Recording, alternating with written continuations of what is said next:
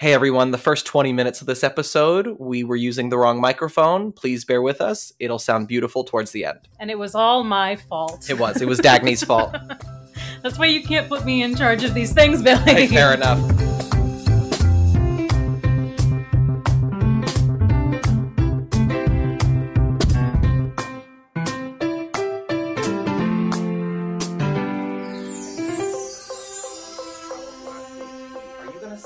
Chair and spin.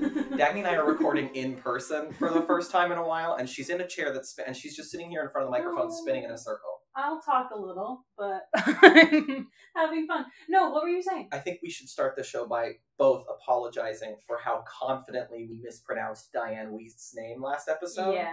We never went back and checked with Bridget, and never she went knew. back. We never went. We followed up, and I was listening to it, and literally there was a point where I was trying to edit out that whole part of the podcast just so the audience wouldn't hear us go, "Is it Weist? I think it's Weist." I was like, "Can we cut?" There was no way to cut it without it sounding atrocious. Also, what Bridget was doing, she explained it to me later. She was trying to pretend to knead bread so we would get like that yeast. She was yeast. Like in the video, and then she was like W, like gesture to W, W and then yeast, pretend to Weist. Knead and roll it's bread. It's also just she's such a Diane Weist. Yeah. I don't know. I'm just very embarrassed by that episode and that moment in that episode. I am proud of that episode, though. I think I did a really good pitch and description for that movie. What was it called again?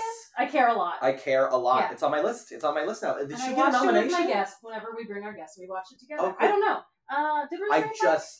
So the Oscar nominations just came out, and I feel like if I say this on the episode, I'll hold myself to it. Mm-hmm. Me and the boyfriend are going to try to watch all of the Best Picture nominees. Do it. Before the ceremony. And also, I mean, not to be like, hey, Golden Globes, but what an actually interesting group of films that were nominated. I know, it's going to be fun. Which now makes, I think, 3 years in a row where the Oscars have some good nominees and the Golden Globes are just like, Just bad that Sonic the Hedgehog isn't nominated for Best Picture. Honestly, Sonic the Hedgehog was the #1 film of the year.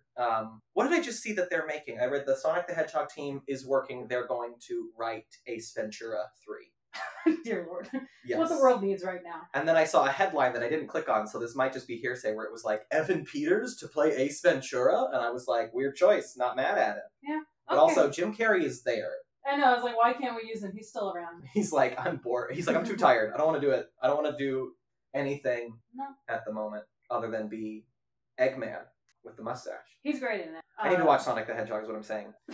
Okay, go ahead, just introduce the show. Hey, good morning, good afternoon, good evening, and good night. Welcome to The Poptimist, whenever you're listening. This is a pop culture breakdown show focused on optimism, focused on liking things that may not be well liked by other people.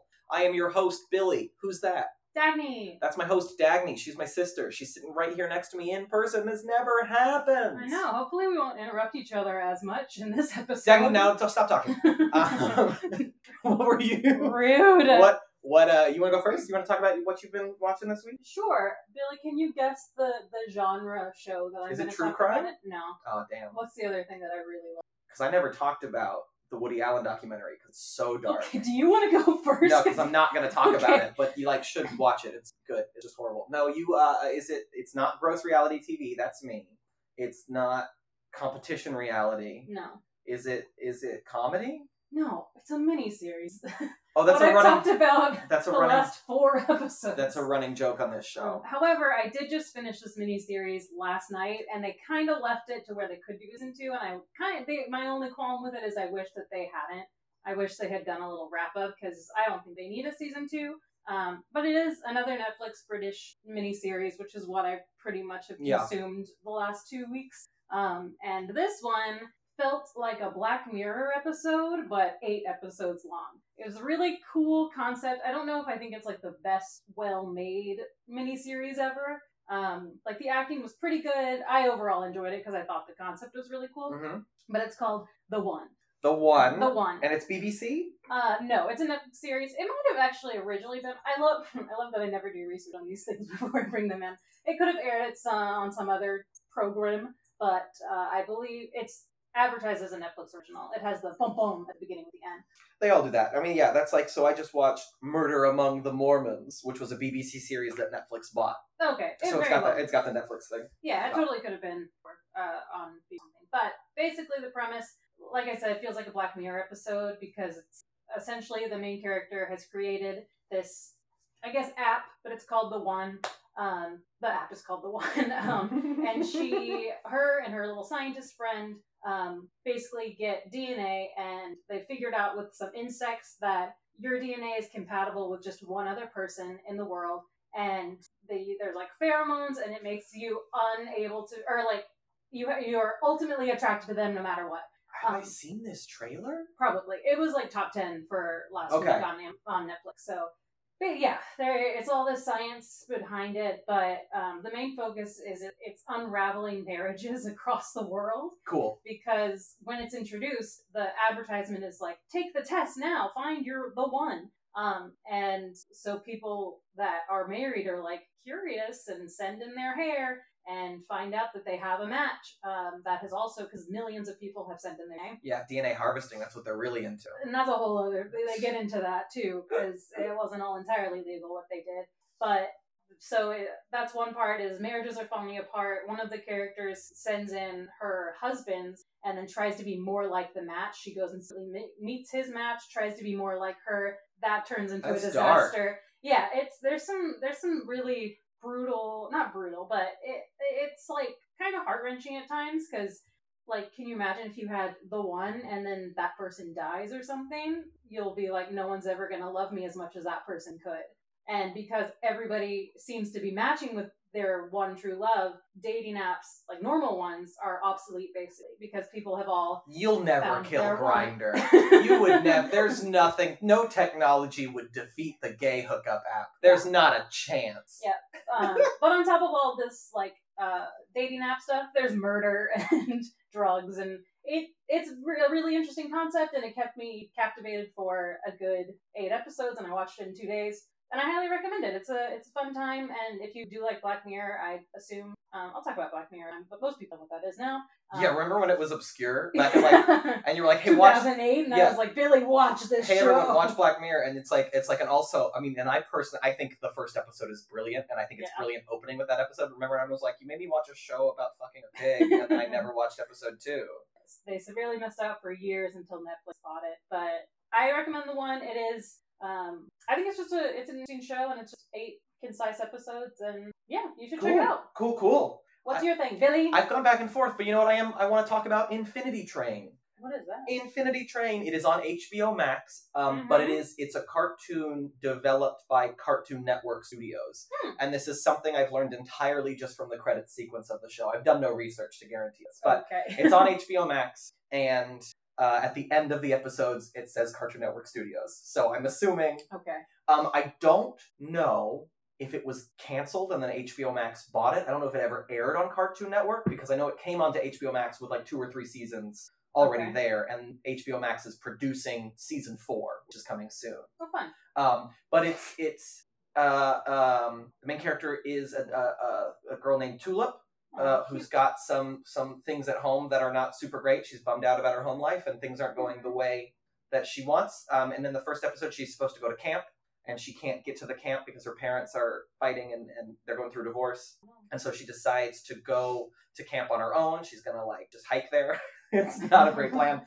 And she ends up kind of magically on the Infinity Train of the title, which is...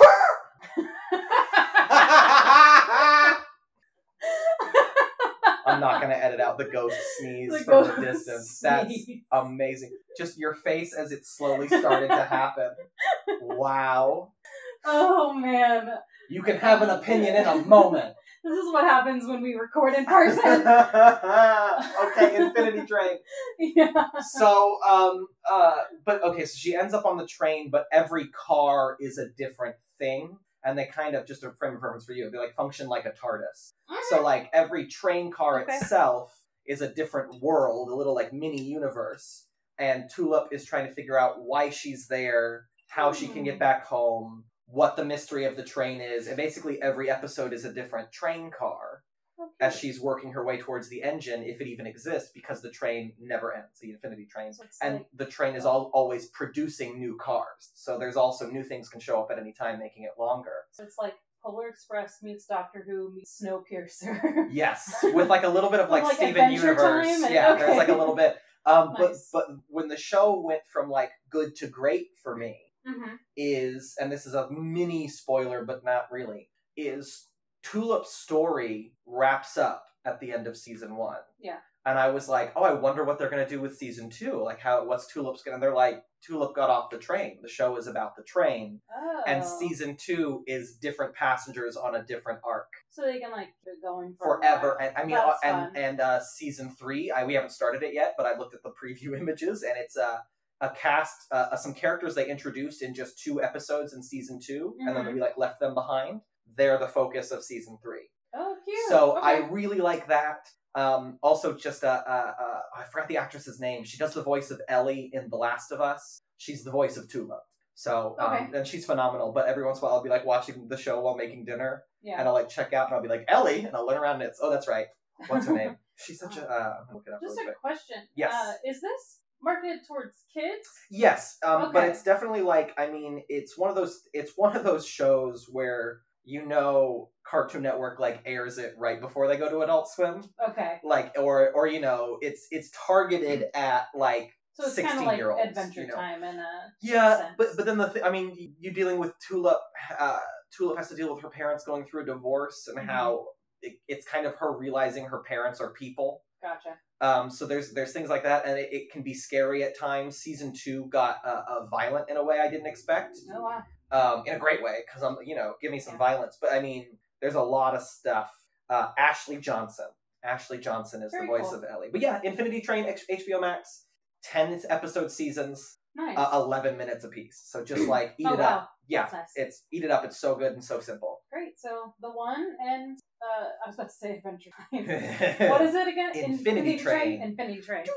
Cool. Great soundtrack. Great art direction. I love it. Nice. Cool. Recommendations for our listeners. Anyway, I think it's time for our guest. What a guest. Our sneezing guest. I'll go ahead and introduce her because I see her every day of my life. Our guest is our cousin, also friend, roommate, comedic genius, all around one of my favorite people in the world. And her name is Nina Howard. Wow, wow, wow, wow. Hello. Hi, Nina. Do you need to sneeze? I know you sneeze every morning over and over again. I am a chronic sneezer. Did I know this before living with a cat? Yes. Did I still choose to live with a cat? Yes. Nina, you chose love. I did choose love. Wow. And there's literally Toulouse hair. His name is Toulouse. Toulouse is a great name for a cat. I love the cat Toulouse. Yes. We also watch the Aristocats a lot. Yes. I love it. When you do your scales and your arpeggios. I want to talk about how this is kind of, in a way, your third time on the podcast. It is. Will this one actually make it to the public? It remains to be seen. Honestly, the sneeze interruption alone is going to skyrocket this one right to the top. It's gonna be our number 1 most listened to episode. It's so funny because it's like I feel like a hidden episode now. You know how like SpongeBob had that one episode that like some kids saw at midnight and then never saw again, and it's like an urban legend. I feel like that's me on Poptimist. Well, so Poptimist way back in like 2019, 2018 was a show that I thought I could do with like me by myself.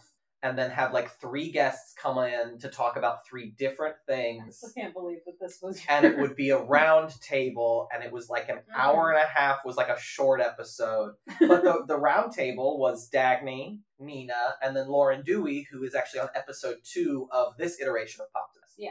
And then what happened was I reinvented the show with Dagny. Yes. It's like, you're gonna come, we're gonna do it together. It's gonna be great. And then you were the first episode we ever did. And immediately, literally, like, the next day after we recorded it, we completely changed the concept of the show. And there was a while where I was like, I'll just release Nina's episode anyway and, like, let the audience be like, and then it changed subtly, and then I never did. Yeah. So the twice. Audio was also terrible. That's also true. And everyone listening is like, worse than that one episode I'm thinking of right now where it's you know what, it was rough, it was recorded over Zoom, it was not, didn't sound very good. So you have sat through this twice now, and now you've willingly sat down for a third time.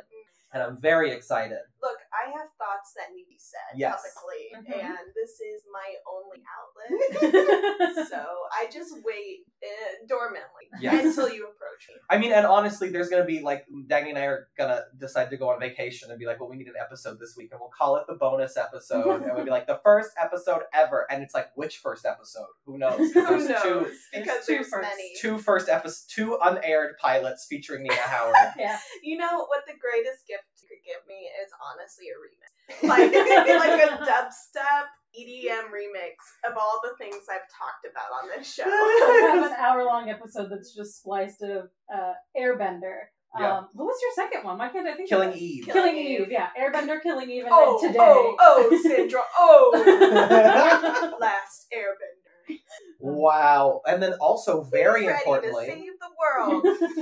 But I believe Aang can change the... I forgot Billy, the whole do you intro. know what I believe? God damn it. That Aang can change the world. This is something... So Dagny was late to the last Airbender party. So and I had literally talked about it on an episode 2 years prior. to her starting and that was not enough to get her started on Last Airbender until her boyfriend... Yeah. Her boyfriend! Have I ever led her astray? And then she's over here like, I can stare at her, and wow, did you know this? And I'm like, yes. Well, she would do this thing, and she was like, you would like go up to your boyfriend, and you'd be like, and that's when everything changed. Yeah. And he'd be I said, do you know when everything changed? When the Fire Nation attacked. And she would do this to me over text message. She would do it in person. She did it to John all the time. And it always worked. It always worked. And also, it was like, the show is 10 years old. Please watch Legend of Korra. Here's all the DVDs that I own. But also, most importantly, if you're listening to the show right now, pick up your phone, look at it. See that Poptimist logo you're looking at right there? Yes. That was also all Nina. Oh. Nina designed our logo, did the artwork for the show. She's, I type your name in all the credits if you go look. So it says Art by Nina Howard in every episode. If you hate it, don't tell me. I mean, I swear to God, if you're listening and you hate this logo, I want you to lie to my face every single moment. You're going to get a series of DMs that are like, the logo is awful. No, we love the logo. Well, yeah, and that blue has taken over my Instagram account. It's that color blue everywhere. But I love honestly, pops. Wink. Cool. Well, I think this is probably the longest we can talk with Nina forever. I'm sorry. Yeah, no, that is because and also like my attention span, because you're like, oh, it pops, and I'm like, oh, well, it's funny you say that because that's every graphic designer's worst nightmare. Like, no, like, and so I used to do graphic design full time, right? But there's like a million memes about graphic designers, because anytime you present like something to somebody, they almost every time, if they're not a designer, the first thing they'll say is like, I just really want to make this pop more. Number one note. Literally, my boss did it to me at work the other day, and I'm not even a designer anymore, but I was just making a flyer, and she was like, I want to make this pop more. And it's like, hands down the number one thing, so it makes me laugh that you even said that, because it's like, yeah, I know it's the name of the show, but it's a trigger word. This joke has layers. Tina Fey, if you're listening, I will write for 30 Rock Revival, just so you know, I'm 3 layers deep, I'm one girl. I love it. Okay. Tina Fey, one of our listeners. Tina Fey, one of our listeners, the voice of Walgreens. I was about to say Amy Poehler produces this. Are you okay? Mm-hmm. She choked on water. And on that, I'm going to make her introduce her thing. Okay, so what I'm actually here to talk about is maybe one of the hidden gems of the 2000s. And, like, I know people say this, but I come very passionately to speak about 2001's Josie and the Pussycats movie. Okay. I don't know why. I had a feeling, an inkling that this was going to be what you brought, because I refused to watch it with you. Not refused. This is Avatar all over again. I haven't made the time. Haven't made the time, but you've had enough time to watch multiple British miniseries weeks in a row. Yes. And rewatch all of New Girl. I can't. And not watch The Expanse, just to bring that back, just to be a dick about it. Okay, but who has CBS? But I did.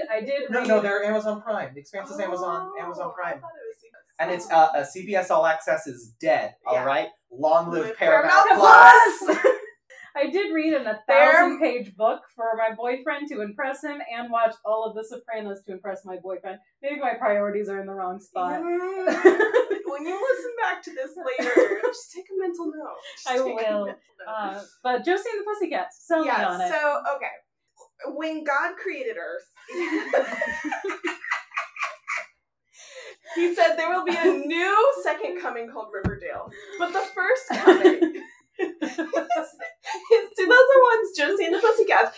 This is a movie that, if you know, you know. Because it's so incredibly funny on a level that was so ahead of its time. And people disregarded it as something silly and for girls. And they literally thought that the jokes in the movie were not satire. So... Oh, no. Yes. So for those of you who aren't aware, there's this thing called an Archie comic that used to run in the newspaper. Mm-hmm. And one of them was Josie and the Pussycats. And, you know, there was like a 60s cartoon, I think. So in the 2000s, they decided to turn it into a live action movie. And this was kind of before that used to happen all the time. Mm-hmm. And the movie, done by MGM and Universal, sorry, I'm consulting my notes. That's okay, because you've got an open laptop and a bunch of, it's very impressive. It makes me feel special. Okay, so I want to give credit where credit is. I am a virgin. Just to give you some context, like one of the writers wrote a very Brady sequel. Okay. So like parody is 100% part of their brand in a really wonderful way. So it follows, who's in this movie? Jennifer, what's her name? Jennifer Lee Cook? Yes, Jennifer Lee Cook, icon, Tara Reid. Tara Reid, okay, who at the time was very popular. Yes. And now we're like, who is Tara Reid? Most children. But most importantly, it stars Rosario Dawson, like, Rose. Totally before she was famous. Like, this was like pre-Rent.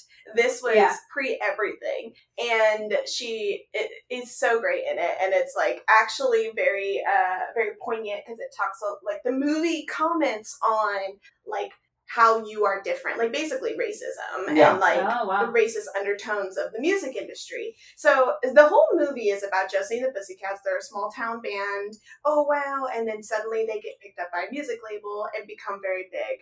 But that's actually like the overarching story, but they do it in such a funny way. Like when they get discovered, like literally the music producer, like the talent scout, had just killed off Backstreet Boys wannabes. Like murder. Literally murder. Okay, I'm already on board. Yeah. I'm sold on this film. That was it. You did it. Yeah, the movie opens up, you're meeting du jour around the world. Like they're doing a literal parody of a Backstreet Boys or NSYNC music video where they danced on the tarmac with a private jet. This was like a real music video that existed. So they immediately parody that with a fake band called Du Jour.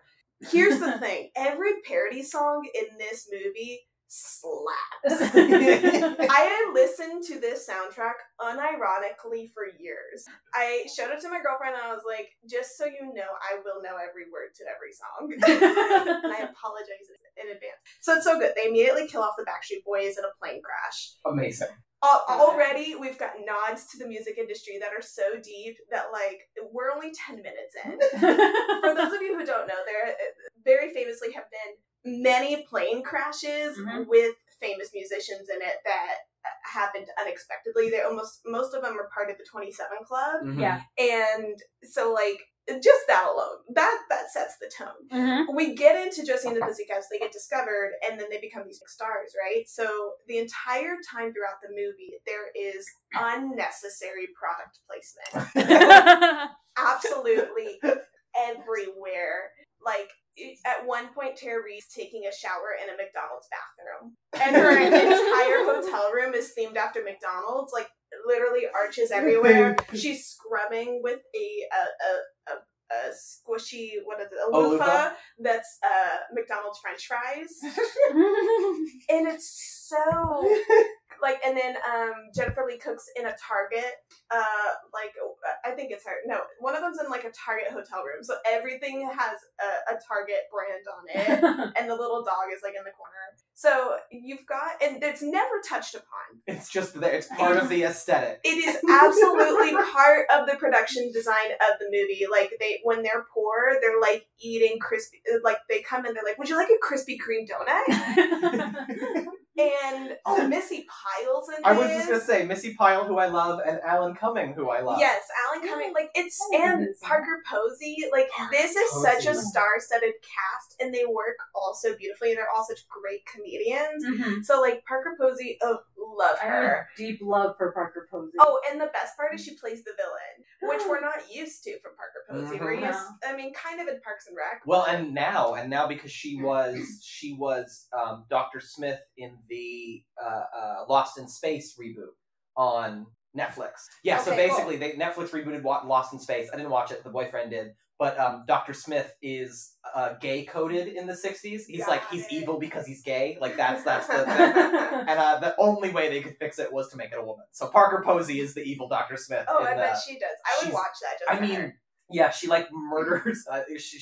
You learn. I literally seen so little of the show, but you learn very early on that she's not Dr. Smith. She murdered the real Dr. Smith and took her credentials. And when they show her do that, it's like as the aliens are like tearing up the ship, she's like pointing them towards other people as she's just like walking through as airlocks get blown out. And I was like, Parker Posey just eating this. She's literally eating the scenery. It's so much fun to watch. She is so wonderful. So her and Alan Cumming are the villains. Yes. Like Alan Cumming is like the talent scout that kills them. I was really hoping it was him. I was literally like, and there's flip phones, right? Because it's 2000s. Like at one point, the Josie and the Pussycats they're starting to figure out that they are part of a much bigger scheme where like the music industry doesn't actually care about them because of their music. They care about them because they sell records and make money. Yeah. And you find out that they are putting subliminal messages underneath their songs. So at one point they're listening to one of their songs and one of them goes like, wow, I really love a Mountain Dew right now. And then the other one's like, and then the song stops and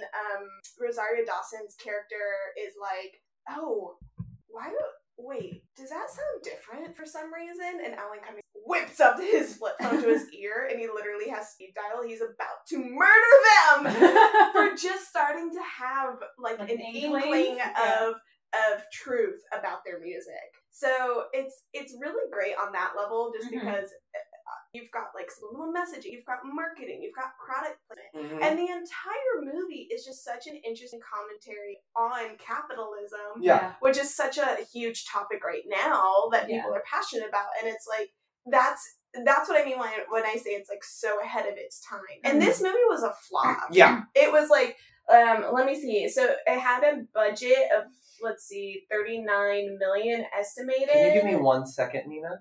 Did you make sure it's this microphone? Been recording from your computer, I think. No. Has it really? All right, so it wouldn't be a Poptimist episode without Billy and I messing something up. This time, it was my fault. Well, yeah, so I will also screw up a Nina episode. You may notice that all of a sudden the episode sounds clearer. We were recording from the laptop microphone and not the actual microphone. Hopefully the rest of the episode will make your earballs much happier than the first half. So before I had this shocking realization, Nina was talking about the budget of Josie and the Pussycats and how much they made. Yeah, so like it was estimated like $39 million for how the movie made, and then it grossed 14 million, so like did not really didn't make money back for them. But the thing is like all the reviews were it was that thing where all the reviews were like, this movie is way too poppy. They were like, this what is that? They were like, this is the trigger girls. Word poppy. This was a good one that I found from let's see, I think it was from Metacritic or IMDb, but it was like, April 12th, 2001. If you're under 30 and get the references, you might think this is a heck of a lot of fun. But if you haven't a clue as to who Britney Spears is, forget it. What in 2001, who doesn't know who Britney Spears is? Exactly. And it also, like, all the reviews basically reduced the movie to like, this is stupid. This is too topical to ever be relevant. Like, just that summarizes, like, if you don't know, it's like saying today, like, if you don't know who Justin Bieber is, then you won't get this entire movie.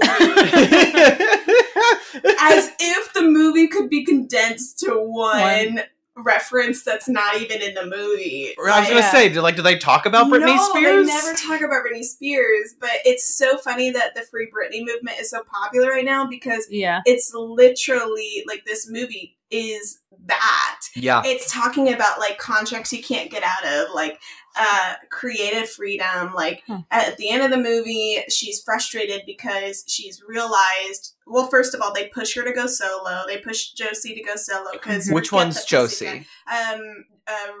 Rosario Dawson? No. Rachel Lee Cook. Gotcha. I think I said Jennifer Lee, but I think it's Rachel Lee Cook. Yes, but wouldn't that be funny if it was Jennifer Jason Leigh? That'd be fun too.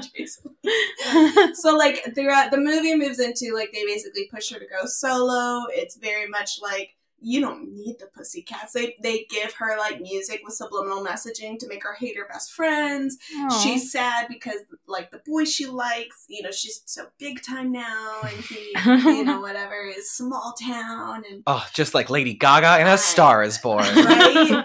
And then she realizes like the songs that she wrote that were so personal aren't so personal anymore. She doesn't even really have control over them. So like by the end of the movie, it's like, will friendship prevail?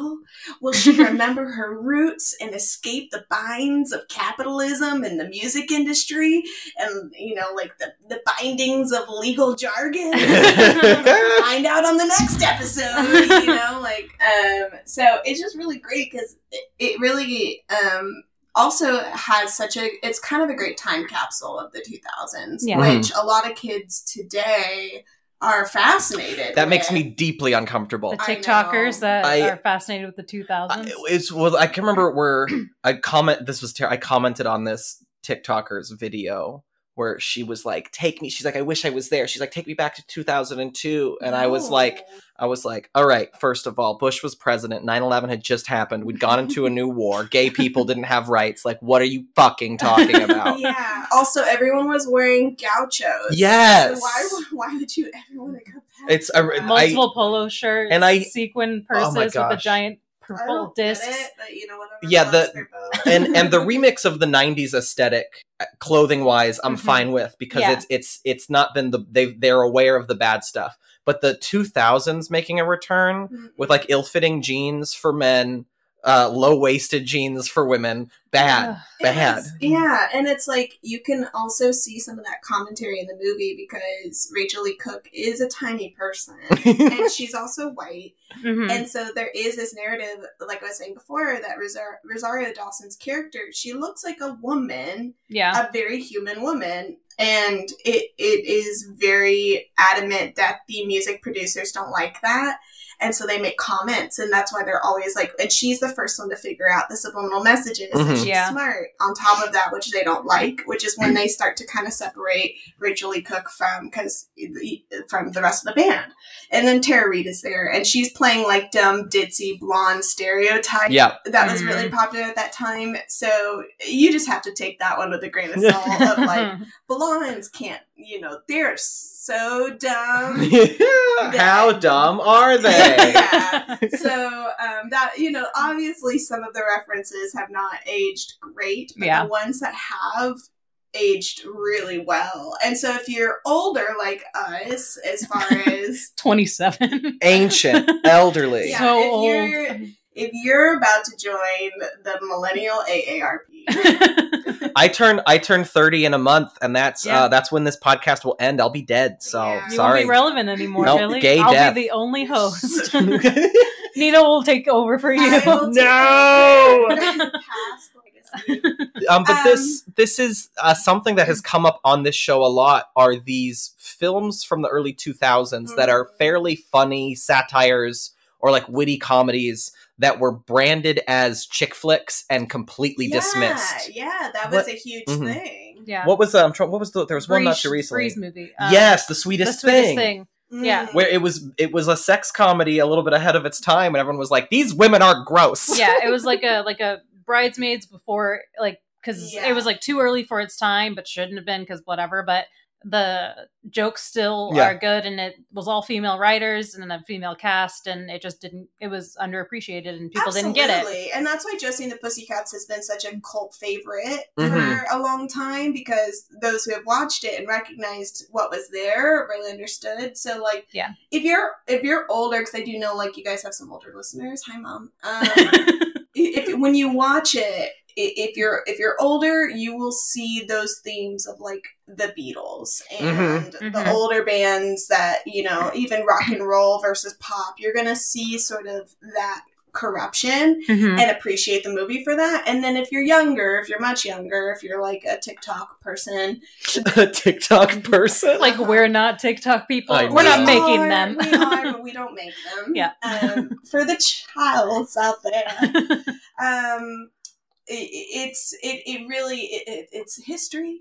It is your legacy. It is your history. You need to watch it. You need to research it and know your history when it comes to pop music. Yeah. And the other thing too is, like, I was talking about the soundtrack and how much I love it and, like, have it memorized. This is the thing, is the soundtrack is so good because it was a collaboration by a bunch of like pop and indie artists of the 90s, the 80s and 90s, actually. I had to pull this out because I didn't know this. I was like, why is this so good? But it has, let's see, Kay Henley, who is the lead singer for Rachel Lee Cook. She was the lead for Letters to Cleo, which is like a huge 90s rock band. So she does most of the lead singing. And then a legendary R&B producer, Kenny Babyface Edmonds, was an executive producer and worked on a lot of it. I respect anyone named Babyface, even if they're criminals from the 1920s. Absolutely. And then, let's see, there was a duo, Deborah Kaplan and Harry. Oh, they were the writers as well. Oh, and then Fountain of Wayne. Haven't heard them in a while. Schlesinger produced the other half of the album, as well as the Go-Go's Jane Wiedlin. And as well as many other. Oh yeah, and then Counting Crows did some of it too. So, like, that. Yeah, phenomenal. Phenomenal. Yeah. So it's like it's just wild how much of the talent was there, and like the narrative was completely missed, because it is girl powery. Girl powery.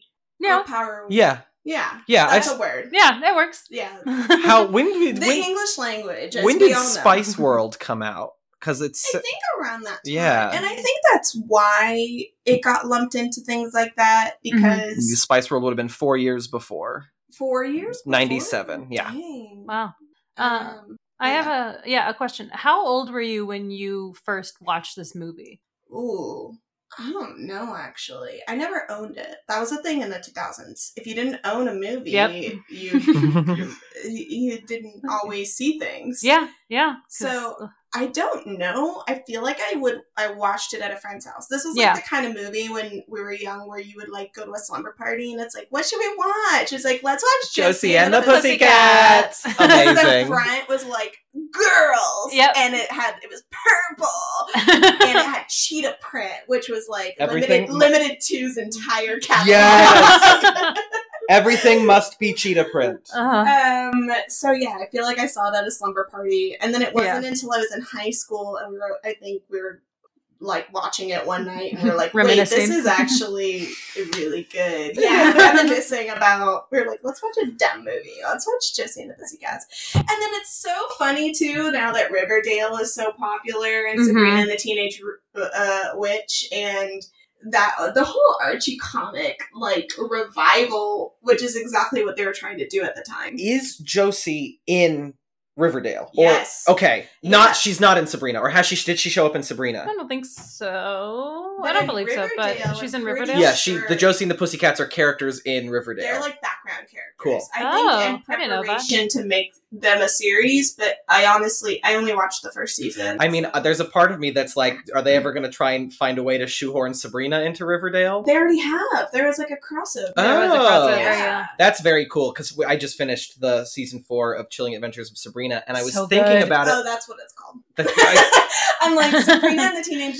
Well, and so, and my favorite Sabrina. And because the 4th season of Sabrina was like, well, we're getting canceled, we're just going to go full balls to the walls with the camp of this. And it's my favorite season. It's so good. They do a battle of the bands in hell. Oh my god. To see who Is that goes when to they hell. Sing RJ and no, Jughead? they sing. They sing. They do Time Warp. They do the Time really Warp, fun. and then what did Sabrina sing? Because I really liked that choice. Was it "Sweet Child of Mine"? Yes. Yeah. And I was like, what? I was like, well, fuck it. Who cares? This is bananas. And she killed it. But literally, I was there. I was like, they wish they could have put Josie and the Pussycats in this scene. Oh, 100%. Because it's 3 bands. It's two human bands and 1 demon band. Well, just know Josie and the Pussycats 2001 did it first. Yes. So they were the original, like, we're going to go full camp because this was a comic. Yeah. And actually, there's a really great moment where Missy Pyle they're flying a private jet. They just got offered a contract to go make music, right? Yeah. And, like, the Missy Pyle's there, and she, like, makes a funny joke. And then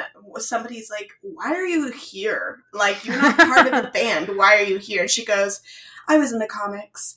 And then it cuts the next scene. So it's like literally even there, That's like great. She's only here because she was in the comics, and they're not afraid to call it out because funny. They know what they're writing. They knew what the project was. Yes. Whereas Riverdale is like, we're gonna be gritty.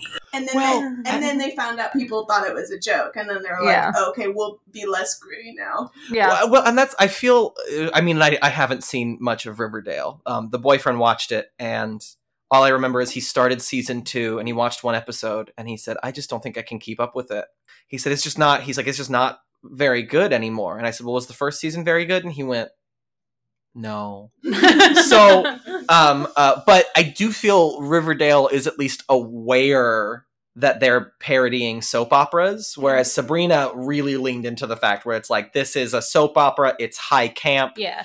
It's supposed to be silly. Mm-hmm. Like when people are like, it's just why there's the conflict? She either she has 2 different boyfriends, or she's going to be Queen of Hell, and it's like, yeah, it's funny. That's funny that she has the opportunity to be Queen of Hell, and she's like, but which boy am I going to pick? That's funny. Yeah. Riverdale, I don't think started out. I don't either. To be funny, I think they were like, we're going to do a dark, because Archie does dark comics. There's a couple of like realistic, grounded. There's one where like Archie gets shot stopping a mugging, and it's like, what are we doing? Well, you know, the guy that created the TV show wrote for those comics. Yeah. Okay, yeah. And they were wide received, but also a part of me wants them to just he also wrote for Glee, if that gives you He wrote for Glee in the later seasons. That's why Glee and Riverdale are like, they're like parallel. Talk about a show that hasn't aged well just because people have memed it to death, and also it was always that show. Always like it that. Was. I mean, I don't want to go off on. Haha, fun! This is they're singing. I don't want to go off on too much of a tangent, but I think there's enough hindsight to go. Glee has a pitch perfect pilot. It is so good, fucking flawless. It on DVD. I owned the pilot on DVD. I bought it on iTunes and I watched it over and over again. And then in episode 2, all of the conflict from the pilot becomes comedy. It is underwritten. None of it is real anymore. And the show goes off the rails then. Really 2 very good pilots in this world. And that's Lost. Yes. Lost pilot and Glee. I'd say Westworld 2 is one of my favorite pilots I've ever The watched. Westworld pilot is pretty flawless. It's pretty good. Yeah. When she smacks that fly at the end and you're just like, oh, they just set the tone of this whole, there we go. Yeah, it's so good. Good stuff. But a part of me, because there is like Archie versus zombies, like in the comic books, a part of me hopes Riverdale just like completely jumps the shark at one point and they get over it. They like do like a zombie apocalypse season and they do like. Did you just say jumps the shark? Yeah. Is that a phrase or jumps the ship? Dagny. You never Dagny. Okay, so history lesson. When a show goes off the rails, when they're just writing for whatever, it's called jumping the shark, because famously in Happy Days in the later season, the Fonz so bad. They were just writing to keep the show going. The Fonz jumps a shark, like he's like on the back of And it was so bad, it literally created a trope for TV history. Yeah. Another thing Mr. Winkler has under his belt, other than being like a legendary TV icon who's never not been good in everything. But yeah, so just when a show jumps the shark, we're gonna have Henry Winkler jet ski behind a boat and jump a shark because we have exhausted this writer's room. Oh, that's great. I didn't know. That's so funny. I've never heard of that. Maybe I have heard it and I just never questioned it. Yeah. But in my mind, I was like, Billy just misspoke. It's so embarrassing. No. People are going to comment. No. Also, I would argue Riverdale jumped the shark when they knew the highs and lows of high school football. I gotta watch. I don't trust myself to not fall in love with Riverdale because I do. That's great. Billy just showed me a picture of the fawns on water skis. I feel like I could fall into a deep hole where I love Riverdale. Well, and they tried to get to me because it's very entertaining. Yeah, it's great TV to make you go, what? I also thought that they knew what they were doing because so many of this is so weird. So many of the moms are former Twin Peaks cast members. Oh, fun. So it's like, okay, so you've got like a couple Twin Peaks actresses in here. Is that like, are you going to go for like a Twin Peaks vibe? And they were like, only surface level. And it's like, great. Okay, we're not actually. It feels like for me what Vampire Diaries and Teen Wolf was for the late 2000s. Yes. I try and ask all the guests this, but why do you think, we've kind of touched on it, but why do you think this movie was made such an impact on you? Like, can you pinpoint any specific reason? Yeah, I mean, when I was a kid, I remember I was like, I could be a female drummer. And I was like, gonna start a band, and I even asked my parents for a drum set, and they're very, very, very nice to do that for me. You had a drum set. I had a drum set. Chris and Marie. And they tolerated it. Would love them. But I think it was like a shift because I watched it in high school. I think it was that moment of like watching something when you're young and impressionable and realizing that the world is so much more complicated than you think it is. Uh-huh. And also the ability to laugh at it. Because I that was really when I started to understand comedy. I was watching like a ton of SNL. Like me and my friends would watch hours of it, like all the way back to like the old stuff. And we were watching a lot of sketch and stuff and kind of learning. That's like when that's when 30 Rock and The Office and Parks and Rec were like literally starting. Mm-hmm. Yeah. And people were getting used to this new form of humor. So like, I think Josie and the Pussycats kind of just, very perfectly sums up that narrative for me of like, a comedy can tell you so much. Mm-hmm. If you're willing to listen. Yeah. Yeah. And have fun. Yeah. Because I think people want to take things so seriously. Even the reviews, for this movie when it came out, they're like, what is girls and bands and it's all silly. It's like, bro, just like have fun, and you can have fun and also be smart about it. So after that, I think not only was I just like, man, the soundtrack's whoops, but also, on top of that, that's why I always encourage people to watch it, because I'm like, this movie is so smart! Yeah. It was so ahead of its time! And people dismiss it because they think it's going to be silly, and it is silly, but it's silly in such a brilliant way. It's like, smart, how do you have Alan Cumming as a villain and not have fun? Right. Look at Spy Kids. He's, I mean, he's... This man has done Macbeth as a one-man show and earned praise from all over the world for his acting ability, and I always go back to Spy Kids. He's so fucking good. That's my argument right there. Like, people have rewatched Spy Kids and it still stands. And it's so good. That's exactly my argument for Josie and the Pussycats. It's like, you have a star-studded cast. You have all the right elements. You just have to give it a chance. And, like, I haven't been wrong. I'm just saying, every single time somebody watches it. Wow. Okay. Well, you Jeez, heard Nina, it. I will watch the movie. That's funny. We can watch it tonight because we live together. You heard it here first. Long tails and ears for hats. Josie and the Pussycats.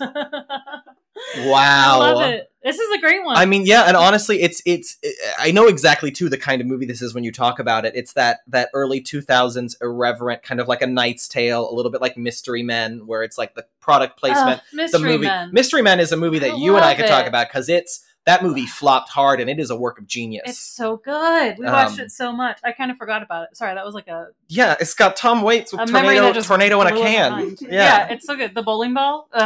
Yeah. Incredible. It's such a good movie. Okay, anyway, but yeah, what were you saying? I interrupted you. Oh no, that was just it sounds like it's that type of film, like A Knight's Tale, like that was completely dismissed because the leads were women. Because we love that in the early 2000s. Just look at how we once again treated Britney Spears. Yeah.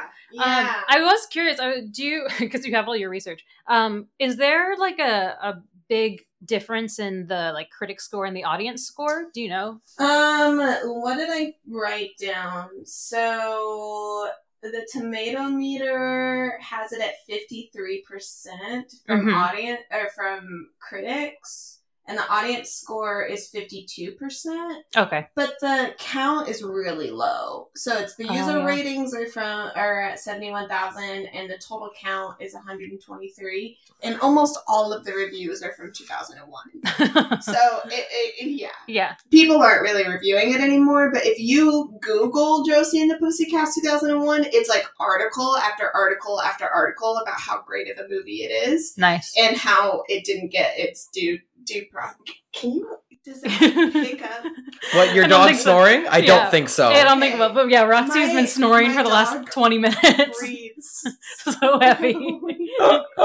I wish it would pick it up. Just it's funny. Hear, but, At this point, who knows what this microphone actually has picked up? Who knows what this episode is sounding like? If you're listening, thank you. I hope I balanced it well in the post. Wow.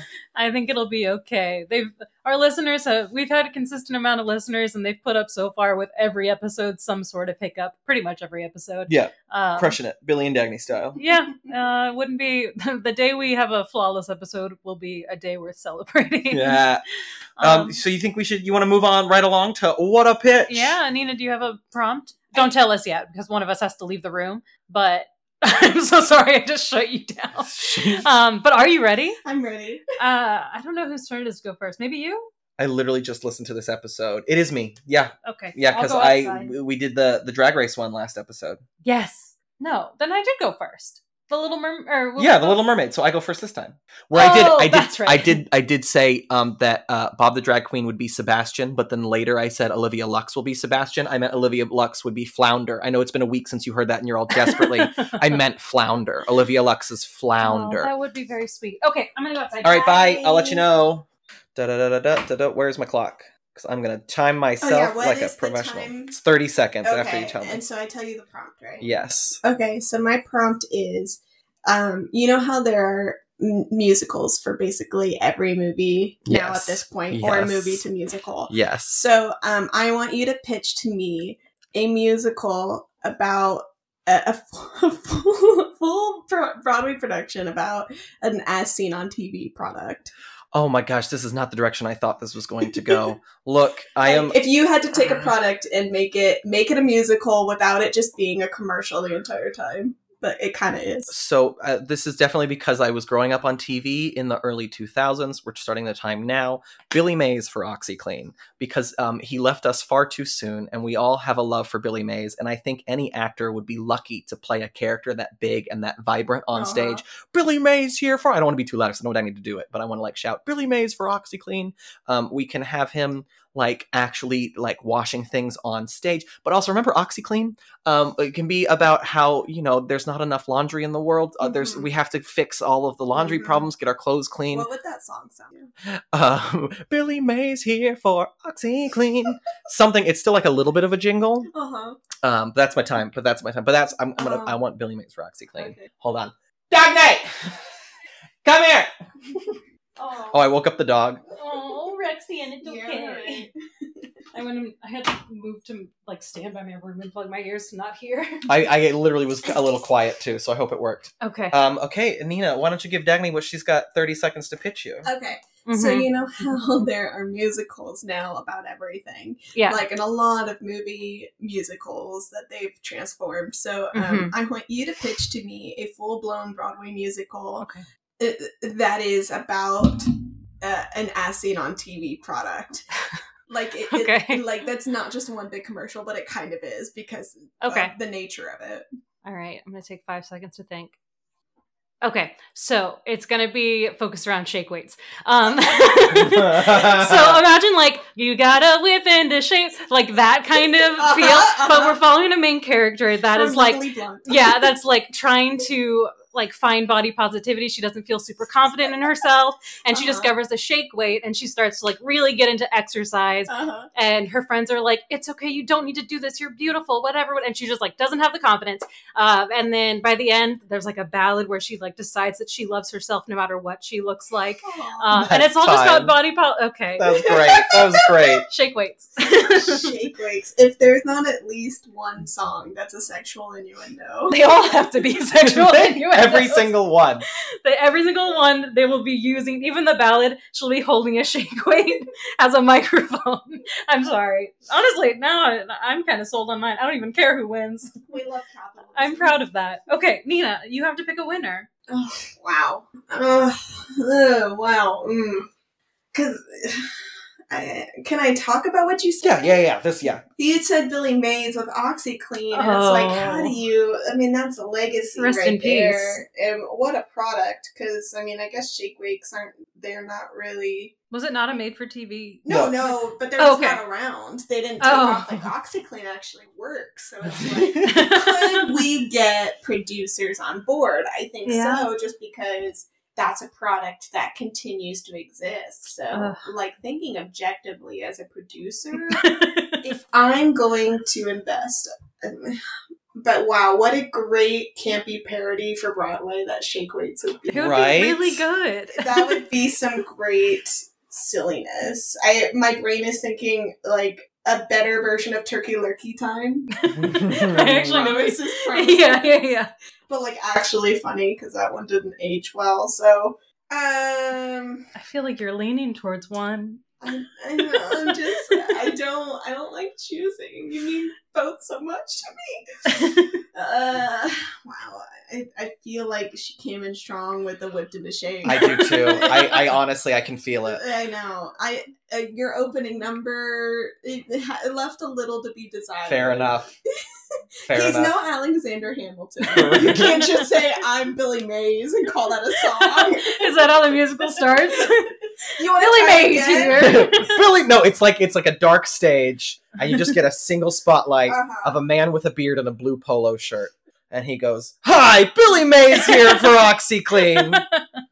What I would love even more is if, like, it was like the beginning of Wicked, where the parents are giving birth, and out pops a little baby in a blue polo. That's like, I always forget. Origin. Well, I always forget that the beginning of Shrek is a parody of that. Yeah. In like the best way. Shrek the musical opens with like 8-year-old Shrek, and his parents are like, "Fucking leave." Shrek the musical is another it's great so good. parody I could talk about because all right, I mean, as much as I would change my pitch at this point where I feel like I've lost, I would change it where it's just a Billy Mays musical and he's got different products as he grows as a person. Yeah. But then it becomes autobiographical, which means it's got a sad ending. Right. Yeah. Wow. Yeah.